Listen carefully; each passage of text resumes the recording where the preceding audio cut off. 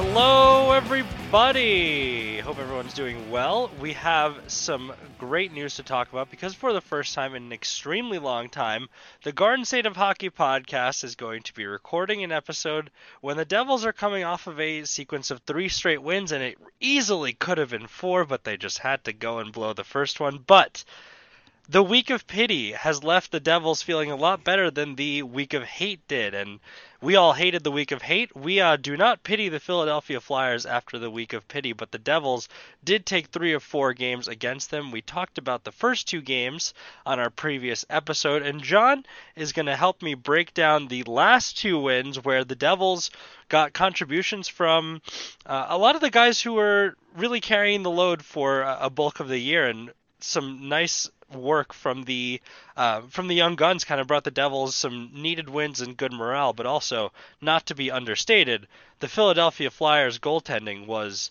atrocious. Mm-hmm. You know, not that the New Jersey Devils goaltenders have been spectacular, but I've referenced this. We've discussed this on the show. I'm a big believer that a lot of the Devils goaltenders have been victimized by the skaters.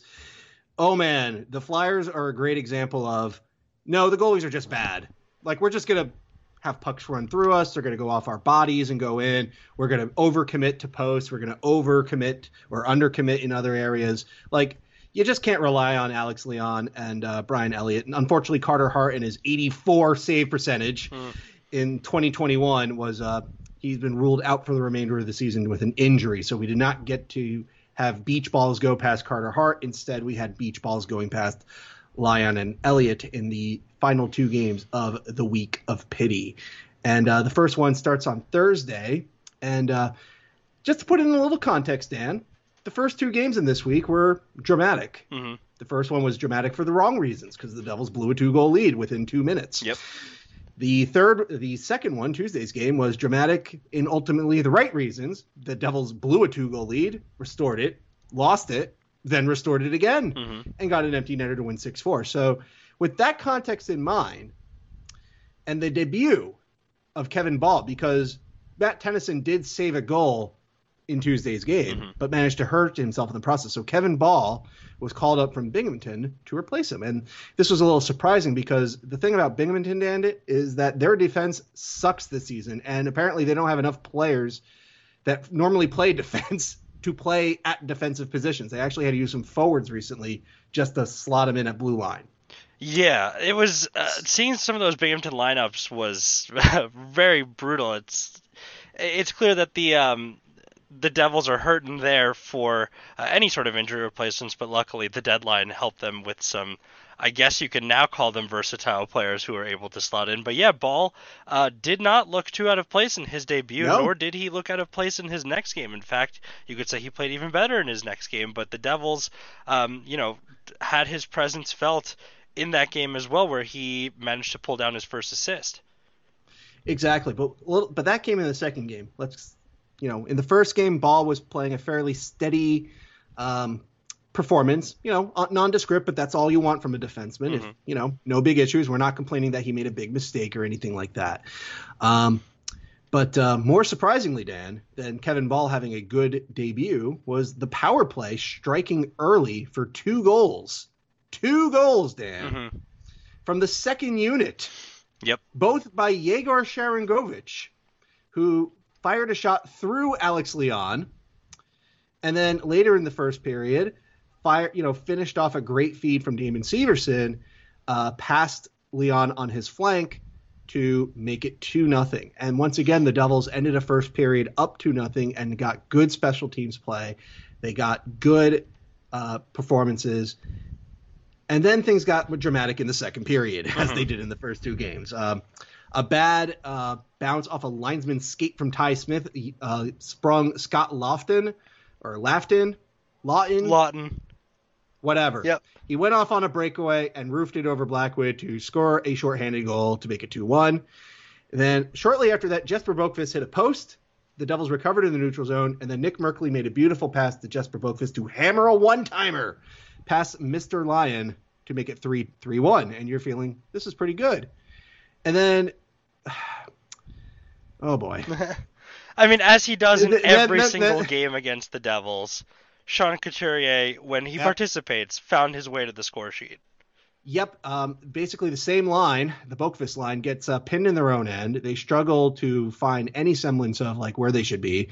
Justin Braun, of all people, gets the puck, looks up and notices Sean Couturier is just hanging out on Blackwood's blind side and nobody's on him. Yep. And once again, this led to a goal against. And it was 3-2, and now you're sweating again because we saw this in the previous 2 games against the Flyers. We saw this in many other games this season where you just don't have any faith and confidence in the Devils holding on to a lead, especially as the Flyers were tilting the ice more and more in the Devils' direction. They definitely dominated Corsi and expected goals and shot counts, mostly because they were playing from behind. And they were doing what you would expect them to do, which is play from behind. And then you start, holding your breath. Oh, the Devils took a too many men on the ice penalty. Yep. Okay, hold your breath. Okay, they killed it. Good. All right. Third period. Okay, the pressure's coming. Oh, man, it would be big if the Devils could get a big goal. And then a big goal came. Yeah, it was. Minutes in. Will Butcher wins a puck, finds Pavel Zacha open, and then Zacha just cranks one past Lyon. It's 4-2, and you just start going, I can breathe again.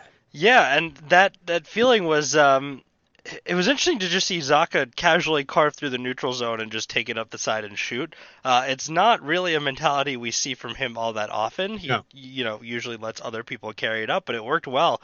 And, his line was rolling along as later on, with about 4 minutes left, the Flyers pulled the goalie down 2 goals to try and even things up.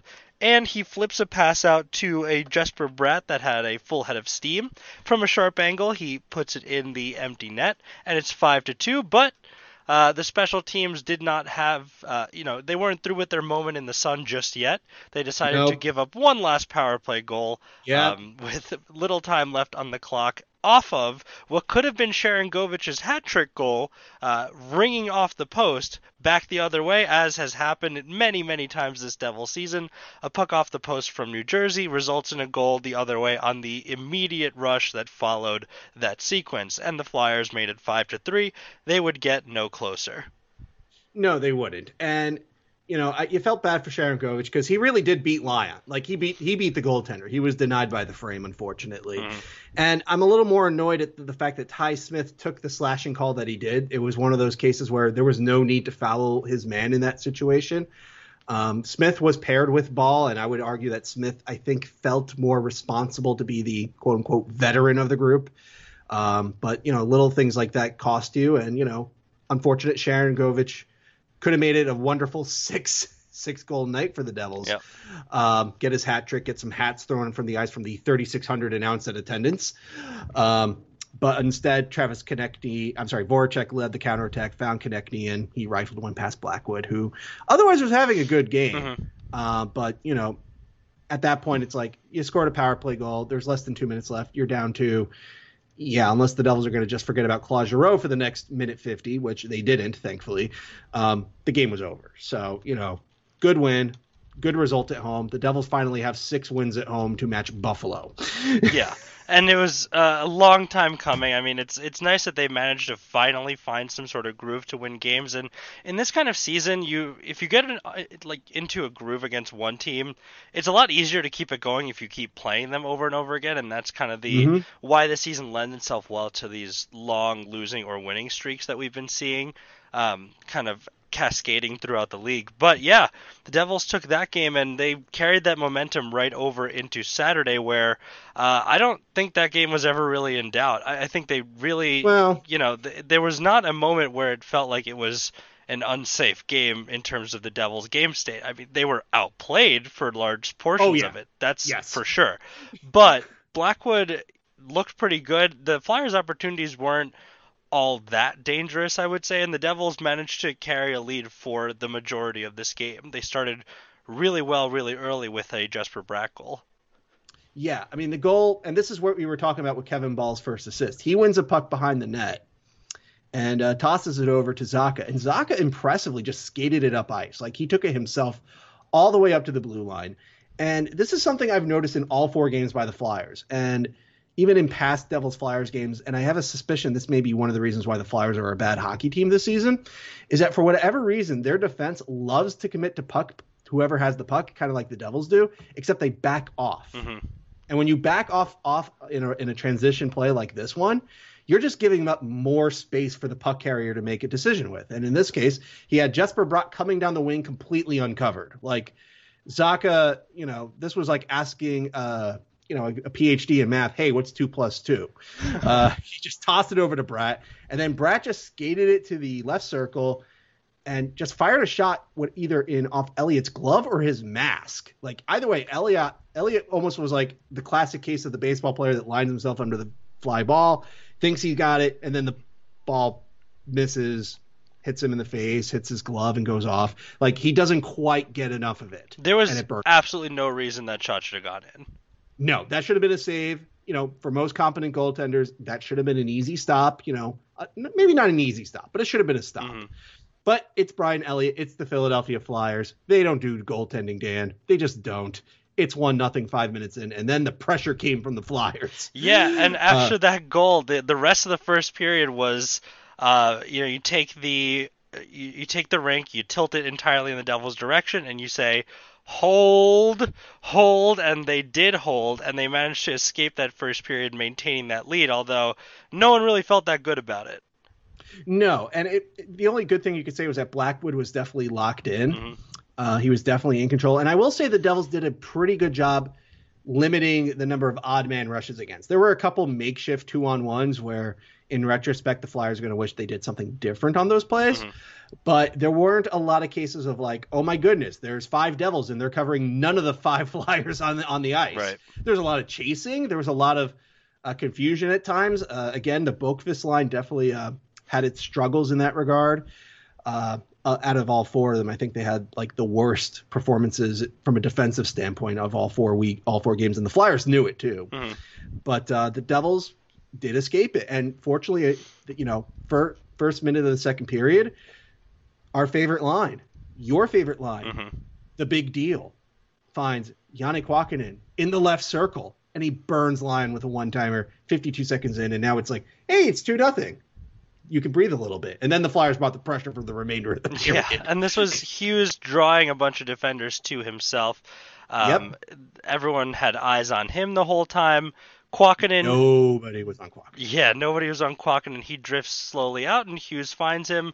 Kuokkanen puts it home, and the Devils are sitting on a 2-0 lead, and they are resisting the Flyers with everything they possibly have until we get to the third period, where the mm-hmm. Devils, again, amidst this onslaught, they take a penalty, but for the first time in what feels like all year, but statistically and factually has not been all year, they scored a shorthanded goal as Nico Hischier on a 2-on-1 shorthanded puts it past Elliott again. Yeah, let's walk it back a little bit here because, the Devils' penalty kill and the Devils' power play, their first power play was actually pretty good. Mm-hmm. They just didn't score. Their second power play was not good. We're not going to talk about that. Yeah. The first power play for the Flyers, Shane Gostisbehere here, finally back in the lineup, hit the post, and Claude Giroux seemingly had a goal on his stick on a rebound try, but he just popped it over the net. So the Devils kind of escaped that one. And so when Ty Smith decided to slash the back of Nicholas Aube-Kubel's legs, presumably because Mr. Aube-Kubel decided to take a shot at Smith, so this was a retaliation penalty, you start thinking, oh no, here's it going to come. It's 2-0. It's now going to be 2-1. It's the third period. We've seen this in third periods against the Flyers. Right. Bad things are about to happen. And then amazingly, not only did the Devils, get an early clearance, Yegor Sharangovich actually got a shot attempt off a turnover mm-hmm. by the Flyers, misses the net. So it starts the comeback, the counterattack, I should say, led by Sean Couturier, a very good player, Dan, very good player. Sean Couturier is going down the wall. Hischier catches up to him. Connor Carrick is kind of back to support it. Hischier just straight up steals the puck from him. He pins him to the wall, knocks the puck loose, takes it from him. And then he one-hands it past Jacob Voracek, another good player, Dan. And then he's off on a 2-on-1, and he doesn't even show pass the entire time. He knew he was going to shoot this puck. And he beat Elliott clean. It was a beautiful goal from the captain, a man who's making over $7 million on his contract, much better from, say, I don't know, Kevin Hayes, just to pick a random name. And this goal was important, Dan, not just because it made it 3-0, but this is when the pressure really stopped from the Flyers. Yeah. Like, you could almost tell their will was broken by this goal. Yeah. Like, this was one of those, why? What are we even doing here? Well, we've experienced it many times from the other side this year. It's what we call a classic backbreaker goal. But yeah, you're on the power play with the chance to make it a 1-goal game, and it comes back the other way. All of a sudden, you're down 3 instead of potentially being down 1, and it's much harder to come back against a team who took you to a shootout and a last-minute finish to win 1 game against in the last week, and then the other 2 games were obviously more dramatic, but equally as frustrating for the Flyers. This is kind of like the end of it all, end of a tough week for them, as tough as the Devils had experienced the week before. So, the big players, Voracek, Giroux, they can all feel it at this point. They know that their primary goalie hope of the future, even though he had a very bad year, isn't playing anymore. They're not in a playoff spot. They're not really competing for much. And you can kind of see it in their expressions. You can see it from their post-game quotes. You could see that Philadelphia is in the same place the Devils were at a couple of weeks ago now, that now that the realization has sunk in fully. It's kind of mentally time to hit the links while the Devils are trying to make an impression at this point instead of, be competitive in some way. Yeah, and case in point, Dan, with the early goals from the Devils in the first and the second periods, like after the Devils scored the goal 5 minutes in by Bratt in the first period, the Flyers went on to out-attempt the Devils 22-12 in 5-on-5 play, which was all at 20 minutes. There was no penalties in the first minute. So again, the Flyers put in the work. They just didn't get the goal. Mm-hmm. Second period, Devils score 52 seconds in. Flyers out-attempt the Devils 20-10. Yeah. Now, and then with that goal by Hischier, the pressure, like I said, the pressure just stopped. Yeah, the Devils had a power play, but they didn't do anything on that power play. Even when the game went back to 5-on-5, the Devils matched them in attempts 16-16, and they actually, they only were outshot by 3, and typically with score effects. And that's kind of like one of the larger lessons of this whole week of games, the week of pity, is that if you ever doubted the concept of score effects with Corsi and shots and expected goals, this week proved you wrong. Like, score effects are absolutely a thing, and the Flyers demonstrated it. However, that shorthanded goal really just, kneecapped the Flyers because, we've seen in past games from the Flyers, like, they will keep working. They will keep attacking. The best part of their games are all offensive. Their best assets on defense are offensive players. Their best players are the Couturiers, the Giroux, the Voraceks, Van der Rimsdijk, guys who score lots of goals, put up lots of points. They look great for your fantasy teams, but they were just ineffective. And then case in point with the fourth goal, Miles Wood takes a puck in deep. The Devils are going for a change. His job was just get the puck in deep. He takes a hit, dumps it to the corner, and then he goes away to get a line change. Meanwhile, the Hughes line was coming off. Mm-hmm. So the Flyers had the puck behind the net. No pressure. But Sharangovich flies in from the blind side and forces the Flyers to make a move with the puck. The Flyers escape. So Sharangovich, he's around the other corner. The Flyer figures, okay, I'm going to reverse it to the other corner. Easy peasy, right? I've got support there. I got my teammate like 10 feet away from me. Well, he misses his teammate 10 feet away from him, and the puck never gets to the other Flyer on the half wall because Jack Hughes steps in and steals the puck and finds, hey, Yegor Sharangovich is in the middle of the ice with literally nobody around him. Literally nobody. All 5 Flyers are like in the periphery of the entire play. Mm-hmm.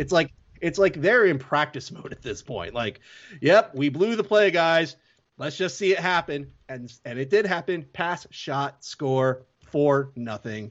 Devils fans like myself were happy to see that the Devils weren't just cruising on a 3-0 lead. They sought to get that 4th goal. Nearly scored a 5th goal, Dan. Yeah. Nearly scored a 5th. And, Joel Farabee scores the most consolation of consolation goals. It was a good shot. Ruins a shutout for Blackwood. But it was, a game where the Devils survived the storm of pressure, survived the storm of possession against them, survived the zone time against them, came out with scores, and then they just broke the Flyers down. And now, it was truly the week of pity, Dan. I almost pity the Flyers by the end of that game. I want them to adapt this mentality that they had against the Flyers all week of, well, we know that their goalies are particularly vulnerable right now. Let's just shoot as much as we can. Let's put ourselves in Mm-hmm. good places and just throw stuff at the net. And for the most part, you can see psychologically the difference between the Devils' shooting patterns in this week compared to the weeks before, where they were kind of nervous to take shots. They made the extra Mm-hmm. pass a lot of the time, and all the shots that they were taking were missing the net by miles at a time. Now, when they enter this week, perhaps they have it on their mind that the Flyers' goaltending situation has been a bit vulnerable because they were just flinging whatever onto the goal. Sharangovich shot from Mm-hmm. everywhere. It doesn't matter what the angle is, doesn't matter where it's going, just get it on net, and who knows? The goalie might miss Yep. it. And while this mentality is, visible in someone like him in other games, it wasn't as visible as it was in the rest of the team, as it was this series. It was the whole team. Basically, their mantra was throw everything on there. Let's see what happens. And I want them to hold on to this, and I want them to make sure they remember this feeling because while not every goalie is going to allow goals like an absolute sieve, um, you're still going to create a lot more opportunities for yourself if you just make the simple choices and make the fundamentally correct choice instead of trying to get too cute in your own defensive zone, too complicated in the offensive zone, and you take too long to make decisions. And so they accelerated those processes this week. Absolutely. And again, with the Devils having nothing to play for, there's no real downside to this. Like, no one's going to be mad that you took a shot and the goaltender makes a save. There were points of this game where, in the mid, like take Saturday's game against the Flyers, where the Flyers were spending like a minute, 30 seconds to a minute at a time in the Devils' end of the rink. I was sitting there thinking it would be great if the Devils just took the puck up ice and just shot it into Elliott's logo. Let him just swallow a puck and take a freeze. Because at the very minimum, you give Blackwood a time to catch his breath. You give your defense time to catch your breath. You're allowed to change players freely. And if you lose the faceoff, I'd rather you lose it in the Flyers' end of the rink than in your end of the rink. Because again, for most of this game, it wasn't that large of a deficit. The Flyers were, they were only down 1 goal in the first period. They were only down 2 in the second period. Like I said, the Hischier goal really broke that team and broke the game. The Flyers were putting in the work. They had the zone time. But fortunately for the Devils, Blackwood has been playing very well. The defense hasn't gave up too many awful situations where they were just going to get burned. And, they got the W for it. But yeah, in the next 4 games coming up, when they're going to be playing teams that deserve to be in the playoffs, will be in the playoffs, and they have goaltenders that are, really good as opposed to, the Flyers. Yeah, I agree. Just fire it at will, because who knows? You're not going to necessarily be able to break down the other team's much more competent defense than the Flyers to, get the killer one-timer or get the killer shot. Just skate up. If you've got a look, give it a go, man. I'd rather you try than not try. Mm-hmm. Exactly. And it's something that I hope they take these lessons that they learn at the end of the year when the stakes could not be lowered to heart. I hope they carry them with them. And again, the value of experience is we're seeing it being acquired right here, right now. While they may not be playing for any sort of, stakes, they may not be playing for a playoff spot this time around, they're still getting good game experience and learning to manage the highs and lows of a professional hockey season. And that's kind of what we went into this year wanting the Devils to achieve. And they've also had 7 players make their NHL debuts, and some of them have managed to acquire more regular time in the lineup as well. So really good that, while it took a lot of pain to get there, they're still finding ways to win games and have interest in winning games and have interest in scoring goals. And that's great to see for a group of forwards that is almost all 26 or below. Exactly. And another reason, and this is very important for the next 5 games, because the Devils are basically done with this season. Like their next 5 games are their 5 last games. I'll go over the schedule in a little bit, but if you want a reason why, why should we care? The team's basically going to be done after 9:30 or thereabouts, 9:30 p.m. Eastern Standard Time on May 10th. But for a number of the players on the current roster that we've seen against the Flyers, they're playing for contracts. They're playing it is their time to make a last good impression on management and the coaching staff. And to that end, that's why I'm very happy to see that Kuokkanen and Sharangovich, both of whom need new contracts, have been playing very well around Hughes. I think it's legitimately possible that we have that line start next season. And, on paper, it may not be the best, but can you really argue against the results that they've been providing? Like, even against good teams, they've been the sole consistent offensive spark of the team, even amid the 10-game losing streak in April. Like, this line is a line. Mm-hmm. And, Sharangovich getting goals, Kuokkanen getting goals, that can only help the bottom line for that next contract. Likewise, Nick Merkley, he's up for a new contract as well. So he has not always been in the lineup. There have been a couple times to be in the scratch. So being able to dish some sweet passes to Jesper Boqvist, helps his cause. Michael McLeod and Nathan Bastian also up for new contracts after this season. They've established themselves as a fourth line capable set of players. They've been killing some penalties. Great, but those types of players are easily replaceable too. So, this is their time to show that, no, don't go to the free agency market. Just sign us and you'll be set.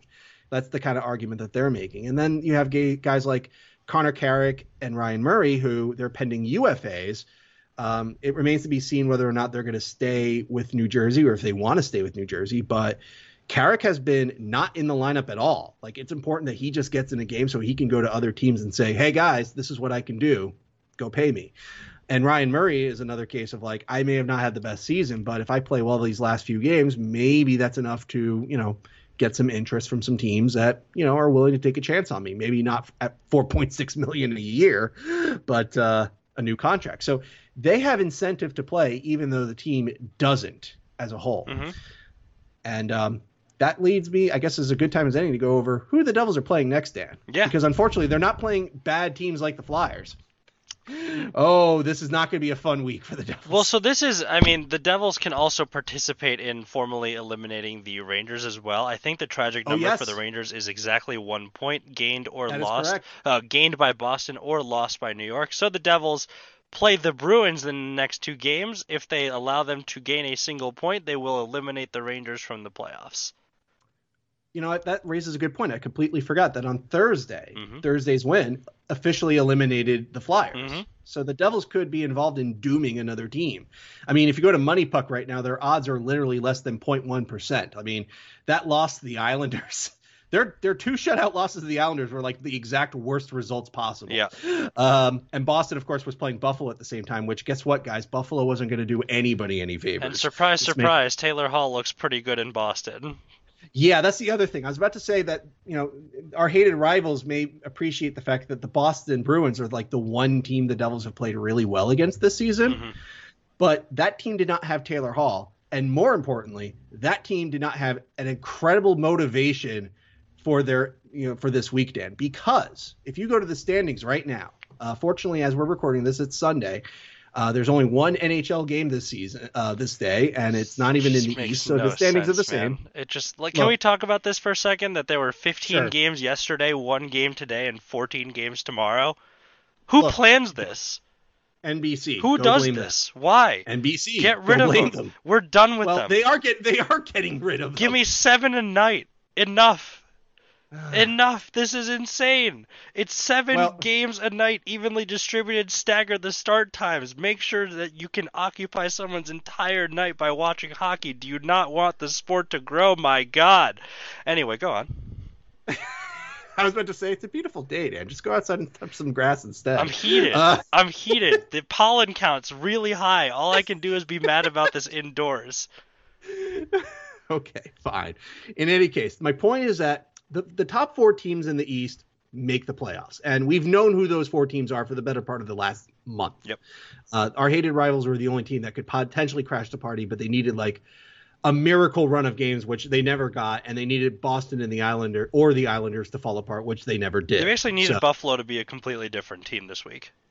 Correct. They needed Buffalo to actually win more than just one of their 6 games against Boston last month, which guess what? They didn't. Yeah. In any case, so here's how the standings work out. Pittsburgh is your current leaders right now with 71 points in 52 games played. They have 26 regulation wins. The Washington Capitals, whom the Pittsburgh Penguins beat last night, have a very nice 69 points and 51 games played with the exact same number of regulation wins as the Penguins. So basically, the top of the division is still up for grabs. The important thing here is that the top 2 teams, Dan, will get home ice for the first round because it's going to be 1 versus 4 and 2 versus 3. And this is incredibly crucial to the Islanders because the Islanders have the best record at home this season. For Nassau Veterans Memorial Coliseum is Fort Never Lose 2.0 this season. Mm-hmm. They have only lost 6 games at home, and 3 of those were regulation losses. So they've gotten points out of all but 3 games at home this season. That is amazing. Not too bad. They have the second worst away record in the division. So the Islanders, as things currently stand, they start on the road in the playoffs. They do not want that. Yeah. They should not want that. Yeah. They absolutely do not need that. And then there's Boston, who have 66 points. So they're a point behind the Islanders, and they have 2 games in hand on the Penguins and 1 game in hand on the Islanders. They will have 2 makeup games after Saturday's game. So Boston still has a real chance of getting home ice. And while Boston has proven themselves to be road warriors in a sense, they have a 14-8-3 record away from the TD Center. But, in general, for the playoffs, you want to start out at home. Why wouldn't you? So Boston could still take home ice. So what that means is that the Devils will be playing a Boston team that has every motivation possible to get wins on Monday and Tuesday to help their cause to charge up the standings in the East and give themselves a better playoff position than, say, starting in Pittsburgh, where the Penguins have been almost as good as the Islanders at home this season. So the Devils have nothing to play for, like literally nothing to play for. Like they're almost locked in at 7th place right now. Like they're not going to catch Philly for 6th. Buffalo's not going to catch them. So this game is ultimately meaningless outside of the fact that it's fan appreciation night at the Rock, and maybe the Devils want to have like one more home win and one more night to send the fans home happy for a change. But I wouldn't put money on it. And then after Monday, Tuesday, Dan, they will be playing the Islanders, the aforementioned team that absolutely needs to have home ice out of all the teams in the East. And by the way, Dan, this is actually historical because these two games are both at Nassau. They are the final regular season home games at Nassau Veterans Memorial Coliseum, Dan, because the Islanders are going to be moving into the UBS Arena in Belmont next season. The Islanders, again, have turned that building into Fort Never Lose 2.0. It's the stories write themselves. They have been fantastic at home. The fans have started to show up more often. They're loving it in Uniondale, Dan, after 3 decades or close to 4 decades of an absolute nonsense of trying to get a new arena built. The old barn that was built in 1972 is going to have one hell of a send-off. And the Islanders have every possibility of getting home ice, and you better believe that place is going to be rocking for the playoffs, even if there's only 1,000 or so people in the stadium. Like, they will make 1,000 people sound like 20,000 easily. And again, the Devils have nothing to play for, and they have done absolutely nothing in Nassau this season. So, if you're expecting the Devils to win any of these 4 games, I would caution against a lot of hope. Yeah. I'm not going to say they're going to go 0-4, Dan, but I'm not going to expect them to, keep the winning streak alive. If they do, some other teams' fans are going to be really happy with the Devils. But again, the Islanders have a lot to play for. They have the emotional aspect of closing Nassau before the playoffs. And then you got a Boston team that has everything to play for against a Devils team that has nothing to play for, plus a Taylor Hall that also needs a new contract and has everything to prove in terms of, I can come up in big, important games. Watch this. Yeah, the Devils-Boston factor may not be as important in this version of the matchup when Boston's actually trying to go all out to win impactful games. But I don't think it's, the worst thing in the world that the Devils lose a couple times too and end up below a couple of other teams in the draft order. So it's not the worst thing in the world. I mean, I'm not going to cheer for them to lose. I'd love for them to give a good effort just so, they feel good about themselves going into next season. But again, if the results don't go that way, I'm not necessarily going to be as disappointed as I would be as if they made the difference between them making the playoffs and not, obviously. Well, let me allay your concerns, Dan, because even with the 3-0-1 week that they just had against the Flyers, the New Jersey Devils, as of right now, are sitting 29th in the league. Like, they were 30th at worst. Like, I think after that loss to the shootout loss, they were at like 30th for like a hot minute before Anaheim decided to lose. Yeah, they got Anaheim. Poor Anaheim. I mean, Ryan Miller's calling it a career. You love to see it when the opposition shakes his hand after losing to them. Yeah. Because it was a rivalry game against LA. They understand the gravitas of Ryan Miller in this league, which is good. One of the better American goalies of history. Exactly. I can't hate on that. But also, he's a Duck right now. It's hard to hate on the Ducks. Yeah. But in any case, the Devils are currently sitting at 41 points with 51 games played. Anaheim's in 30th with 39 points in 52 games played. So the Devils actually have an advantage in terms of games played. And then you got Buffalo sitting in 31st, who whom was only behind by the Devils for a point after that shootout loss, and then proceeded to lose 4 straight last week. So, they pretty much have 31st pretty much locked in at 33 points in 52 games. Yeah, that's rough. The Devils, if the Devils stay hot, they could move up the league standings really fast because Vancouver has 41 points. Granted, they've only played 45 games. So, I mean, Vancouver's not going to stay in 28th. But Columbus has 43 points in 52 games. Ottawa has 43 points in 51 games. Los Angeles has 44 points in 49 games. Detroit, who is currently losing to Tampa Bay right now, 2-1. But I'm going to assume they're going to lose to Tampa Bay because that should happen. They're going to have 45 points in 54 games. If the Devils somehow bang out some W's over the B's and the Isles and absolutely disappoint their fans, because their fans would be absolutely traumatized if the Devils spoil their potential playoff hopes to give them a really bad matchup, an unfavorable matchup for the first round, then the Devils could move up pretty quickly. But again, the Devils are playing teams that have something to play for, and the Devils don't. So, the Devils are in a real good spot to still pick in the top 10 for this draft. They're still going to have good odds in the lottery. It's going to be fine, Dan. Yeah. It's going to be. They're not going to turn into Philadelphia where it's like the best we're hoping is 12th overall outside of a miracle lottery win. And honestly, at the end of the day, it's not all that fine because we don't want them to be picking this high on a regular basis. But again, if you're going to have to go through a season where your team has an outbreak of a highly infectious and communicable respiratory disease, then this result is not the worst in the world. And also, again, as I mentioned earlier in the episode, we've seen a lot of the progress that we would have wanted to see from this team. We've seen a lot of the things that had us excited going into the season, and obviously, while it was nowhere near up to the standard that we had hoped for, there's obviously inconsistencies to address, obviously some systemic changes that are needed to special teams comes to mind. I don't know about you, but it's the kind of thing where, if the result is all that happened, all that progress was being shown, and we can trace it back to this season of where we first saw the flashes of, Sharon Govich's scoring ability. We saw that Jack Hughes was indeed the real deal. We saw a lot of things that made us hopeful for the future.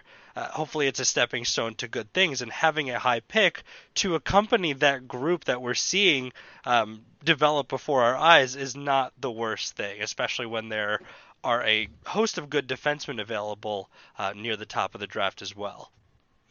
Well, we'll have plenty of time to talk about those defensemen. I'm going to say up front, if you're expecting, the next Miro Heiskanen, I don't think you should be holding your breath. Yeah, I wouldn't expect I'll just leave it at that for the moment. We're going to have plenty of time soon to talk about prospects and who is even available in this draft class. I mean, as of right now, if you're not interested in Devils hockey, you probably do want to pay attention to the World Under-18 World Championships, because a lot of the top prospects for the 2021 draft class is in that tournament. Plus, plenty of solid talents for the next 2 drafts, including what will probably be the next Russian superstar, Michikov, who's got 9 goals, and he's a 2023 draft eligible player, meaning he's a double underage player, killing it at the U18s. It's frighteningly good. Yeah. So, I mean, before we, talk about him, and hopefully the Devils aren't nearly as bad next year as they were this year, but a lot to cover in the coming weeks. We'll see the last string of Devils games played out, and we'll have coverage of that on the podcast as well. So I think I want to wrap things here. Let everyone get back to their weeks here as the Devils close out their season, and we look ahead to potential draft news, free agency news in the summer. We'll be back with you for that. One last bit of news is that as of last Friday, all the I's have been dotted, the T's have been crossed, and the Seattle Kraken can officially call themselves the 32nd member of the National Hockey League. They finally finished making the expansion fee payments official. The Kraken can now make transactions as well, so we'll see some of those pick up as the expansion draft gets closer, I'm sure. But congratulations to Seattle. The city deserved a hockey team. They got one, and if it's anything like Vegas' story, I'm sure it'll thrive. In Seattle, it's always had a good history of sports fanhood as well, and hockey just makes sense there. There's a lot of good reasons why the Kraken came about, and a lot of good reasons that I think fans will keep on watching. So it's exciting to welcome a new team into the fold, and looking forward to many contests against the Devils in the future. Absolutely. Welcome to the league, Kraken. I hope you're worse than the Devils. That all being said, now that you're competitors, I don't have to like you anymore. Well, yeah, like Vegas. Pretty much. Thank you all for listening. I'm going to convince John that he should learn to love Vegas for the experiment that they are. But again, thank you most of all to you guys out there, anyone listening, any Devils fan that supports our work at All About the Jersey. It's been a pleasure to bring in the podcast all year, and we'll have the last set of games wrapped up as well for the next couple of episodes. So, go out there, enjoy the warm weather coming on, and we'll catch you on the next episode of Garden State of Hockey. Let's go Devils. Go Devils. See you next time.